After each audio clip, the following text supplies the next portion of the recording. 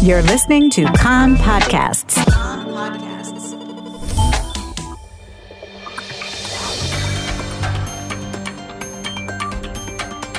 You are listening to the English language news of Kan, the Israeli Public Broadcasting Corporation. Good afternoon. It's 2 p.m. in Israel, Sunday, December the 5th, 2021. This is Nomi Segal with the top news at this hour. Israeli political and security officials have rallied behind the two border police officers who yesterday shot and killed a Palestinian terrorist after the assailant stabbed a Haredi man near the Damascus Gate of Jerusalem's Old City, moderately wounding him, and then lunged at security forces responding to the incident. A video from the scene showed the border police officers firing at the assailant as he lay on the ground, still moving. Prime Minister Naftali Bennett said at the start of the weekly cabinet meeting that the full video leaves no room for doubt. The two security forces responded exactly as is required of fighters in such an operational situation. They neutralized the stabber as necessary, he said. They deserve the appreciation of all of us for preventing murder and for acting with operational resourcefulness in split seconds, Bennett said.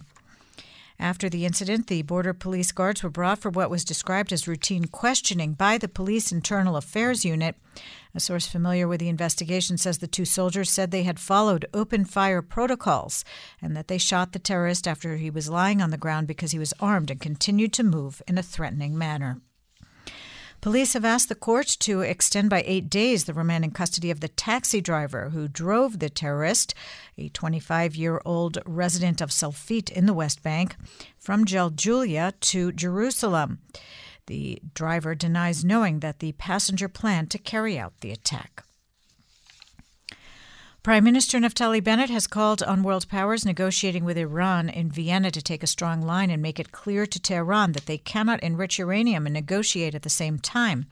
In remarks at the weekly cabinet meeting, Bennett said that Israel's goal is to utilize the window of opportunity that has opened between the rounds in order to tell its friends in the United States this is precisely the time to use a different toolkit against Iran's galloping forward in the enrichment sphere.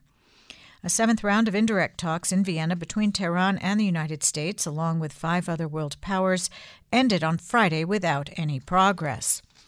Mossad Director Dedi Gilboa is traveling this evening to Washington, where he is expected to present senior administration officials with intelligence information.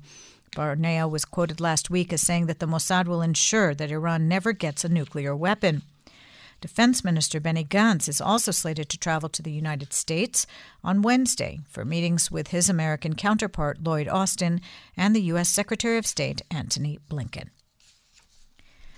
It's been allowed for publication that Binyamin Ze'evi, son of the late Cabinet Minister Rehavam Ze'evi, is the Cabinet Minister's son charged in the disappearance and murder of teen Nissim Shitrit in Jerusalem 35 years ago. Ze'evi has denied the allegations. He says that years ago he left the Shuvu Banim Hasidic sect, which has been linked to the case. Charges were filed at the Jerusalem District Court on Friday against Ze'evi and the other suspect in the case, Baruch Sharvit, who still belongs to the sect. Coronavirus. The R value for transmission currently stands at 1 after dipping below that threshold over the weekend, indicating a decline in the spread of infection. Another 241 new cases were diagnosed yesterday for a positive test result rate of about 0.6%. There are currently 110 people hospitalized in serious condition, 64 of them on ventilators. Meanwhile, the Director General of the Health Ministry, Professor Nachman Ash, says that we cannot yet sound the all clear regarding the Omicron variant of the virus. Speaking on Kan Radio, Ash said that in Israel there are currently 7 confirmed cases of the new variant, and another 20 are being evaluated. The Palestinian Authority has sent to Sheba Hospital in Israel samples from some 100 Palestinians diagnosed with coronavirus to evaluate them for the Omicron variant. The Palestinian health minister said all the cases are of people who returned from abroad. To date, there have been no confirmed cases of the variant in the Palestinian Authority. Funerals were held at the Rehovot Cemetery last night for siblings Haleli Meudad, aged 6, and Tov Re'i, aged 3, of Baruchin, who were killed in a traffic accident over the weekend in Samaria.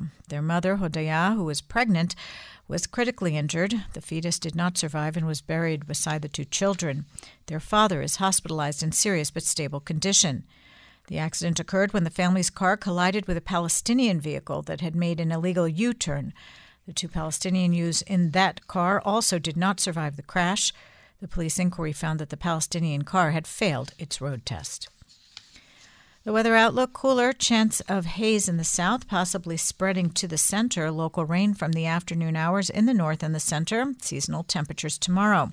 The maximum temperatures in the main centers: Jerusalem 16, Tel Aviv 21, Haifa 19, Beersheba 20, and in Eilat going up to 26 degrees Celsius. That's the news from Kan Reka, the Israeli Public Broadcasting Corporation. Join us at 8 p.m. Israel time for our one-hour news program. You can tune in at 101.3 FM, the Kan website, Spotify, and the Kan English Facebook page.